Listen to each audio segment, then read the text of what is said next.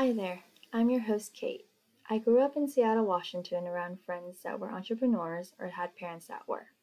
Throughout my different ventures, I came to a realization that I enjoy talking to people about their careers and listening to their inspiring stories. One day, I thought to myself, why not record these conversations and make it into a podcast? So here we are, and now these stories are available to you with the hope that you'll also find them inspiring.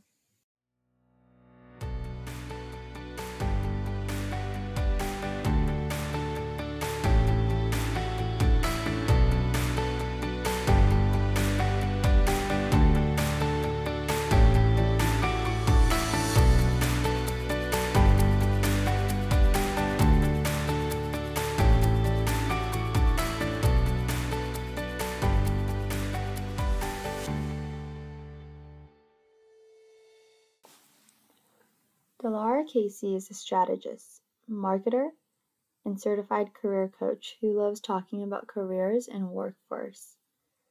Dilara has been featured in the Huffington Post, Mashable, and Buzzfeed, along with many more publications. Her recent speaking engagements include Together Digital, the Ohio Marketing Summit, and the Retail Summit. Join us on this episode to learn ways you can advance in your career. In my professional realm, I am a marketing and creative expert, but my passion really lies in career and workforce insights. I've been in the workforce as a marketer for over 20 years, and I've seen and learned a lot. And so in this last year, I've really wanted to focus on sharing the things that I've learned with others to help them find a job that they're passionate about and get paid what they think they're worth and have some fulfillment in life. What made you want to help someone with this career advice to get the job they want or earn more money? I have always been trying to build and grow my career. And sometimes people were taking notice of that. I'd have friends or colleagues or even perfect strangers reach out to me and say, hey, I saw you got a new job with a bigger title and probably more money. Can you help me with my resume so that I can grow my career too? So I had been doing this kind of quietly on the side for at least a decade, if not longer. And in the last year, I decided what would happen if I shared these insights, to a wider, broader audience and extend my reach to help others. That's wonderful. And I see that you started a TikTok sharing these tips as well. Yes. Did you get more motivated to do that because of like the Great Resignation and what was going on during COVID? Yeah, so I share my insights on two platforms, LinkedIn, obviously, because it's a professional career focused platform, but TikTok specifically because of the main audience that's there. A lot of my insights are for people who are in the early stages of their career. So we're looking at, Gen Z and young millennials, but also people who are what I call like mid-career pivoters. So maybe you're a Gen X or even an early boomer or a Gen Y, and you've been somewhere for 20 years and you either got laid off or decided you were fed up and wanted to go somewhere else, but you haven't written your resume in 20 years. So a lot of things have changed since then. So a lot of my insights serve, like I said, early career folks and people who are like midstream or later in their career, but haven't had exposure to what's going on in the workforce world right now. So I chose those two platforms because I feel they serve both ends of that spectrum, and you'll see slightly different content on each platform, and things like that. But it's been really great. I'm always an early adopter to technology and social media trends, so it's been fun to be on TikTok and share stuff there. That's wonderful. What is a strategy that you think all three of those demographics could use in terms of like an interview? So you mentioned Gen Z versus like younger millennials, or even workers already in their career that are looking to pivot. Is there something that you would share with them that they can all use? Yeah, I think one thing that people kind of get stuck into is like a rut of their search from the beginning. They'll get online and they'll search for marketing manager or social media coordinator. They'll search for an actual job title. And really what I tell people, when I'm coaching them and working with them is don't look for a title, don't look for a salary. Take a step back and ask yourself, what skills do you have that you like using? And what problems do you like to solve with those skills? That's going to lead you down a path of a career opportunity that's going to be a good fit for you and for the organization. So, for example, half the jobs that I have had in my career didn't even exist when I was in college. So if I would have gone down the path of looking for job titles, I wouldn't have found anything.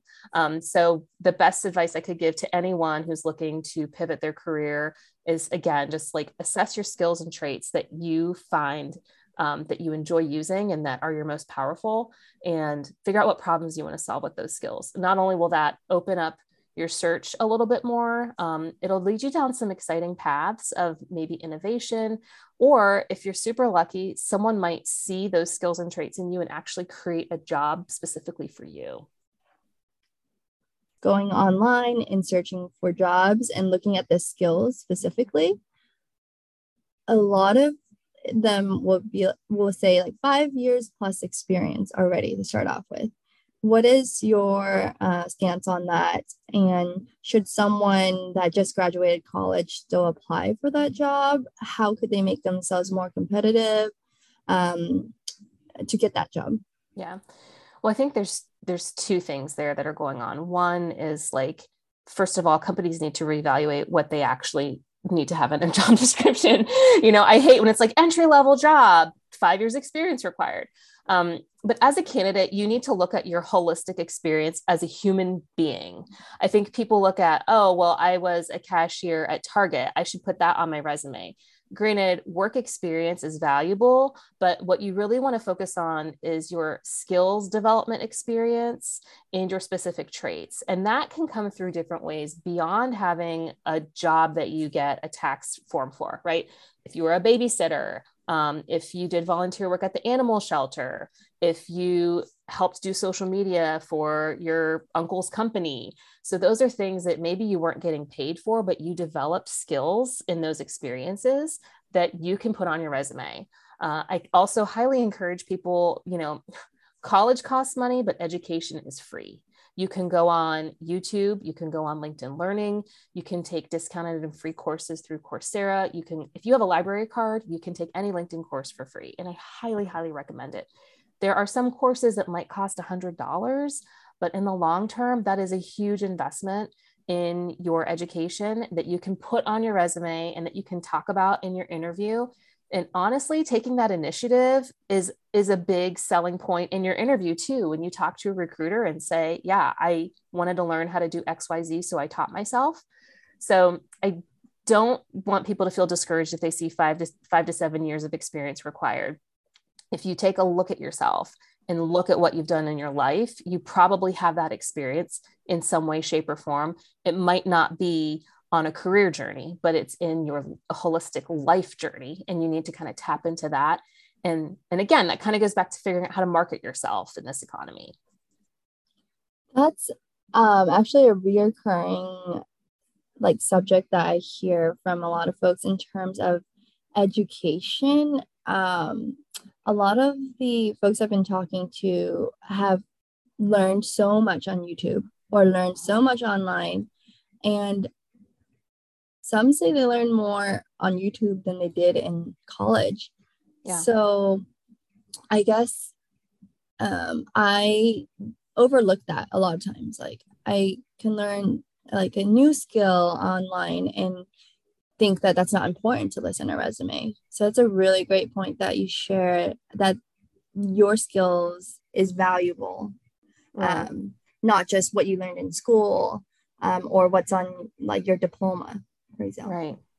During the interview process, is there a specific tip that you would share that would make them stand out above all the other competition? Yeah, and that's a great question. And I almost want to take it one step back. The goal with applying for a job is to land an interview. And when I worked in a recruiting capacity, I cannot tell you how many times people did not pick up their phone, respond to their email, or be aware that I was reaching out to them. So the first thing I would tell people when you're applying for jobs is answer your phone. You are going to get calls that look like they're coming from an unknown caller, or it may be flagged as spam. If you are actively searching for a job, answer the phone. Check your voicemail periodically throughout the day. Check your email and check your junk mail. So that is the first thing, because if you miss that call or that email, you're not going to get the interview. And so I think that that's just like a very simple step that people overlook, but you would be shocked at how many people I would reach out to and not hear back from. And then 2 weeks later, a month later, they say, oh my gosh, this was in my junk folder. Well, I don't have to tell you. So first thing is that. So once you get that call or to schedule a phone interview or pre-screen, which is traditionally what recruiters will do, prepare yourself. Usually you want to take like the first time slot available. They'll probably give you, 3 or 4 time slots. And usually, today at 2 sounds great. I recommend don't do that. Give yourself at least a 24 to 36 hour buffer from the time they call you to the time they want to interview you, because that's going to allow you time to prep for the interview. So after you get that time confirmed, make sure that you have blocked a half hour before that time and a half hour after that time. The half hour before that time for your interview is important because that's going to allow you time to prep and get in the zone and make sure that your technology is working if it's a Zoom call or whatever. And that half hour after is what I call like a glorious buffer, because what if this conversation goes so well that you continue on after the time that you've allotted? So make sure you bookend your time that you've slotted for that interview so that you have time to prepare before and then time for it to extend after. So that 24 to 36 hour period that you're allowing yourself before you have your interview, I recommend that number one, you review your resume that you submitted for that job so that you are looking at the skills and the narrative that you have presented to them. Because if you're doing your job search right, you're sending out a different resume to every job you're applying for. And I'm saying that with a little bit of a smile because some people don't. But if you have, specialized or tailored your resume to that role, make sure you have that relevant resume up and that you've reviewed it and that you're looking at the experience that they're looking at so that when you have that conversation, you're able to tie that back. I also recommend doing a deep dive into the company. So go on their website, learn a little bit about them. Do they have a new product that they've launched? Look at some of the other roles that they have available and understand that how maybe your role might be interacting with a new role. Go on LinkedIn and learn some more about the company from that perspective. Read the last 5 to 10 LinkedIn posts that they've had. I also suggest going on Google, searching for that company, and then clicking on news and seeing if there's any new news articles that you can read to learn about the company. And then finally going on Glassdoor. Make sure you check out and see any reviews that the company has from previous employees, good, bad, or ugly. And then also just learn a little bit more about the organization as a whole. So that way, when you go into that call, you have questions that are more specific about the company and about the organization and the role. And they aren't things like, what are the work hours? What is the pay? Those are things that they should be providing to you, but you really want to learn a little bit more about the organization, the culture, and what I call like the brass tacks of the role. And I highly recommend giving yourself that buffer before your first interview so that you have a list of thoughtful questions you can come to that first conversation. So is mass applying something you would suggest? And then I guess going off of that, what are your advice for keywords? So I guess there's two-part there's question. There's a lot of things I want to talk about with that question you asked. So first of all, I want to dispel a myth. And again, I've worked in a recruiting capacity and I've worked with an ATS, so applicant tracking system. So that's when you go online and you plug in your resume, you're submitting it to an ATS, a bot that you referred to.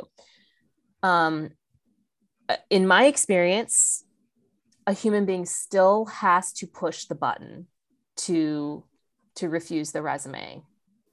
So regardless if it picks up keywords or not, a human being is still scanning that resume between 5 and 15 seconds, which doesn't sound like a long time, but trust me, you can tell.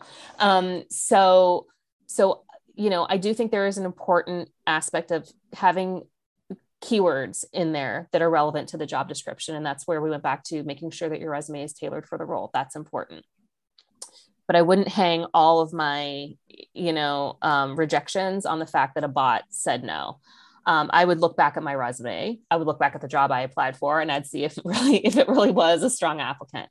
I do not think mass applying is a good, solid strategy for career growth, development, or anything.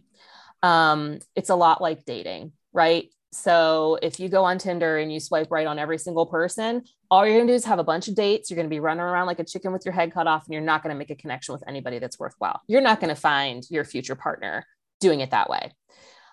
But if you ask a friend to hook you up and put you on a blind date, they'll be thoughtful about who they're going to hook you up with. And then you'll go on this blind date and you'll have a meaningful conversation. And that's where that same approach applies to career seeking. So my advice to anybody, the best thing you can do for yourself that will serve you well your entire career and beyond is to network. And I think that, younger generations view networking as something like dirty and gross. And just to like change the dynamic on it, networking is like making friends that have jobs like you. Basically, that's what networking is. And so I would highly encourage people to do strategic networking. So for the hour that you would spend spraying 5 resumes across the internet, go on LinkedIn, look up people who work at a company that you aspire to work at or have a role that you aspire to have, and send them an email message and say, hey, I just graduated college. I have a degree in XYZ, and I'm interested in getting in the field that you're in. Would you mind spending 15 minutes on a Zoom call with me so that I can learn more about you and your career so that I can be better positioned when I'm applying for jobs?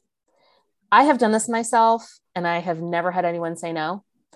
I have had people do this to me, and I have never said no. So that will be worth its weight in gold, doing strategic networking. You could also join groups and organizations that are in the industry or field where you are looking to get employed and meet people that way. But once a week, which is spend 10 minutes and look up someone on LinkedIn and send them a note. And when you're done talking with them, ask them if there's anyone that they think you should meet. And they will introduce you to somebody else. And before you know it, your network will grow into a meaningful group of people who know you, who would vouch for you, and will keep you top of mind if there's an opportunity that they're aware of, which is important because one thing we didn't talk about is the hidden job market. 70% of jobs out there aren't even posted publicly. So the ones that you're scrambling to and spraying your resume to, the whole world's going after those. But there are, 3 times more jobs than that aren't even posted yet. And those people can be your pathway to finding those roles too.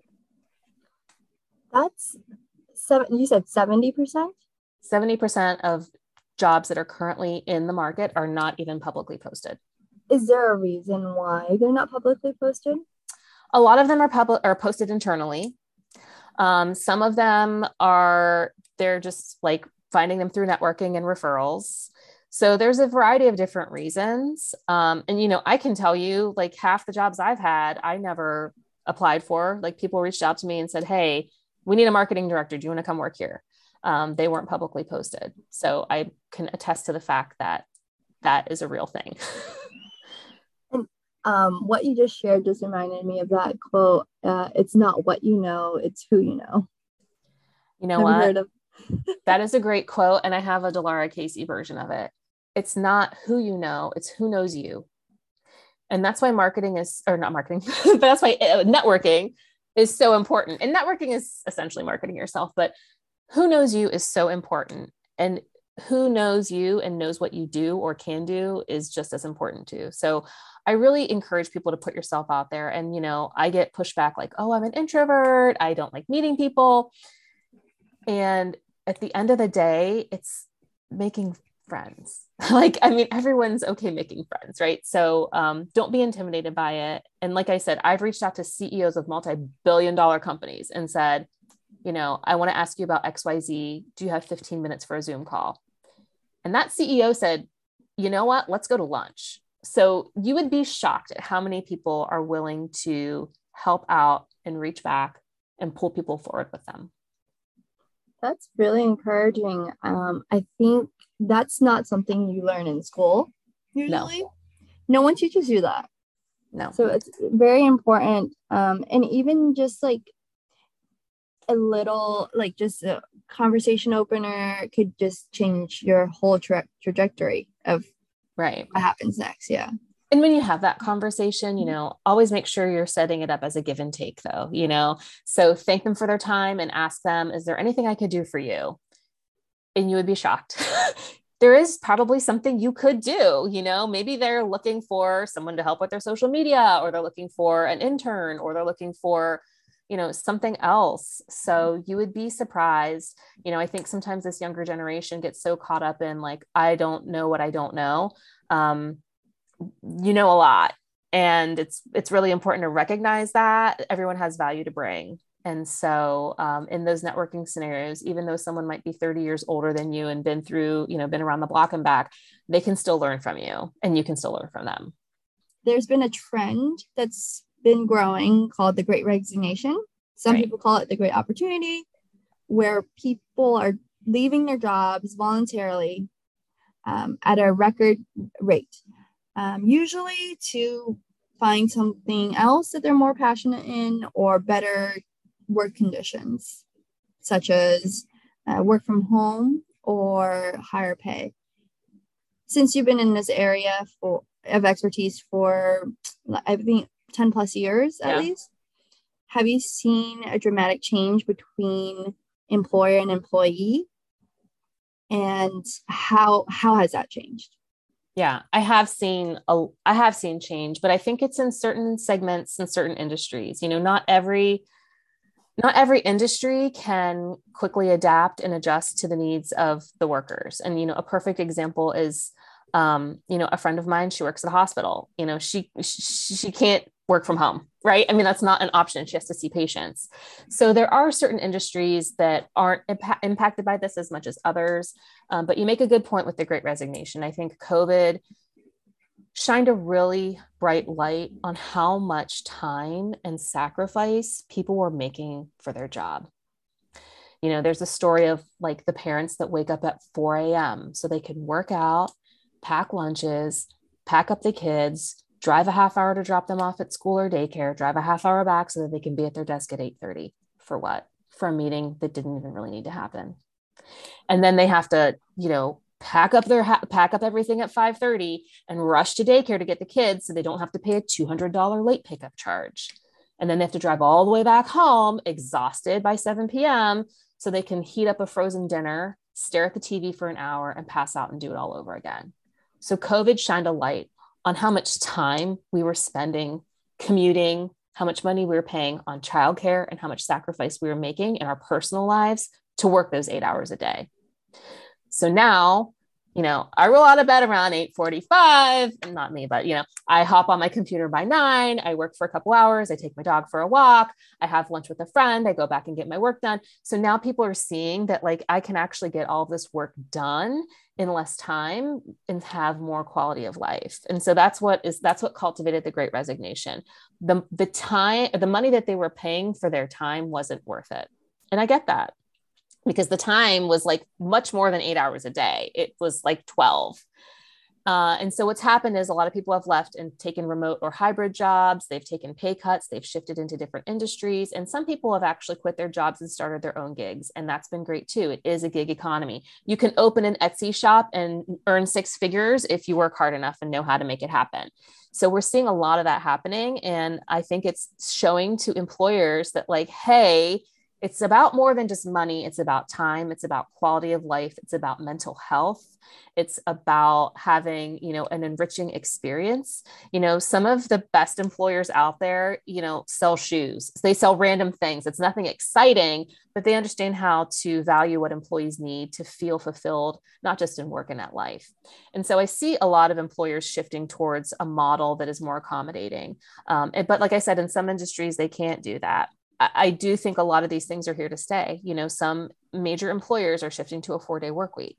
You look at Panasonic, you look at Bolt, Basecamp, they are having their employees work 32 hours a week, and that's considered full time. And they haven't seen a drop in productivity or in profit because technology enables us to work better, work smarter and not harder. And so I think that that's a really nice thing that's come out of the pandemic. It's shined a light on how technology should be used to give us time back for ourselves and not give more to the company. What tips or strategies would you share with someone who may be in the position of still being at their job, one who hasn't left yet, but is on the edge of considering to leave? but they want a better working condition or higher pay. Is there something else they can do rather than just leave the company and look for another Ask, job? ask for it. That sounds so simple, but ask for it. Make a thoughtful ask. Um, if you explain to your boss, hey, look, I would like to work from home Monday, Wednesdays, and Fridays. Let's try it out for 90 days. If you see a decrease in my productivity, we can revisit it. But I'd like to try this experiment. And you don't have to explain to them why, just ask for it. And if you're asking for more compensation, I think that it's always good to have data and metrics to back it up and say, I'm looking at my job description and the outputs that I've done in the last year and a half. I've had a perfect review, and according to Glassdoor, levels.fyi and salary.com, I should be making 20% more. So I'd like to talk about what we can do so that I can get there within the next 90 days. And I think that those are reasonable asks. And when you do it, be specific. Don't just walk in and say, I'd like a raise. Ask for the number that you want and ask for the time frame in which you would like it, and let them know what you're willing to do to get there. Don't just say, I want a flexible work schedule. Ask for specifically what you want and always offer it on a trial basis. And like 99.999% of the time, the trial basis sticks. Employers don't want to lose people. The cost, the actual hard cost of replacing and training a new employee is astronomical. Beyond that, recruiting is impossible right now. So like the time that they would lose replacing you is insane. So if you like the company where you work and there's like one or two things that you would like to have different, ask for them and go from there. Now there's another approach. You could go apply for a job and get an offer and use that as leverage, but you're risking the employer calling your bluff and saying, okay, take the job. We're not going to be able to do that for you. So if you go that route, you're going to have to be willing to put your money where your mouth is and leave. So those are two approaches, but I always start with asking, and you would be surprised at how far it can get you. That's a great tip. I think as an employee, there could be a lot of fear behind asking. It's like undermining what your worth is, but also the fear of like, what if they let me go instead of helping? And I think that's changed quite a bit. I think COVID definitely helped open up that area of conversation, because employers are more open to helping their employees have better quality of life. And I mean, at the end of the day, everyone's human. So although we are working, we also have kids, like you mentioned, and an outside life. So that's great advice. So yeah. Don't be afraid to ask. Don't be afraid to ask. And also just to circle back on like the 40-hour work week. I mean, that is such an archaic rule. I mean, it was made in the 1920s by Henry Ford, who had a factory line of people building automobiles, and he decided everyone should work 9 to 5. And like that whole entire concept like is just so archaic. And the fact that it's never been questioned until now is fascinating to me. But I think that it's being questioned and people are responding to it reasonably. So I think that it just took, a global pandemic to put us in that position. But I think when we're on the other side of this, that there will be a lot more understanding and flexibility about what a reasonable amount of work is. I think you wrote the other day that a 4-day work week is becoming more of a thing. Yes. Do you see that trending more with more companies? It's going to be 10 hours a day for 4 days. No. What's that going to look like? No, a 4-day work week is going to be 4 8-hour days. It's going to be a 32-hour week. Those are the trends that we're seeing. Like I had mentioned earlier, like Bolt, Panasonic, Basecamp, and there's a couple others in the tech space that have already started laying out that trend. There is some legislation in California that's that's what I shared the other day that we are seeing coming to light. There's pushback a little bit here and there, but we'll see how that shakes out. The fact that it's even being talked about to me is a step in the right direction. But no, it wouldn't be 4 10-hour days. It would be 4 8-hour days. It would mean a 3-day weekend. It would mean more opportunity to spend time with your family. I also can see this being good for the economy. I mean, that third weekend day, you're going to go out and spend money. You're going to go out to dinner. You're going to take a long vacation. You're going to go buy stuff. So you're going to be, contributing to the economy. So I can see some good sides to it. From an employer's perspective, I could see challenge to it. If you're a business that's open 9 to 5, Monday through Friday, now you've got to hire an extra person to cover that fifth day. So that would be something to figure out to navigate. But I'm curious to see how that idea unfolds and how the mandate unfolds in California. And I'm keeping my eye on it to see, what companies respond to it and which ones don't. And like I said, not every industry can adopt that practice, but there's workarounds to make it happen. It would mean that there's some creativity required, but I think that it's possible. That was Dilara Casey sharing career and workforce advice. Have you been utilizing some of her strategies at work or in your career search? Well, you can follow Dilara's work on TikTok under username at totally_employable. Thank you so much for listening. If you enjoyed this episode, please subscribe on our website at www.dayoneway.com or follow us on social media.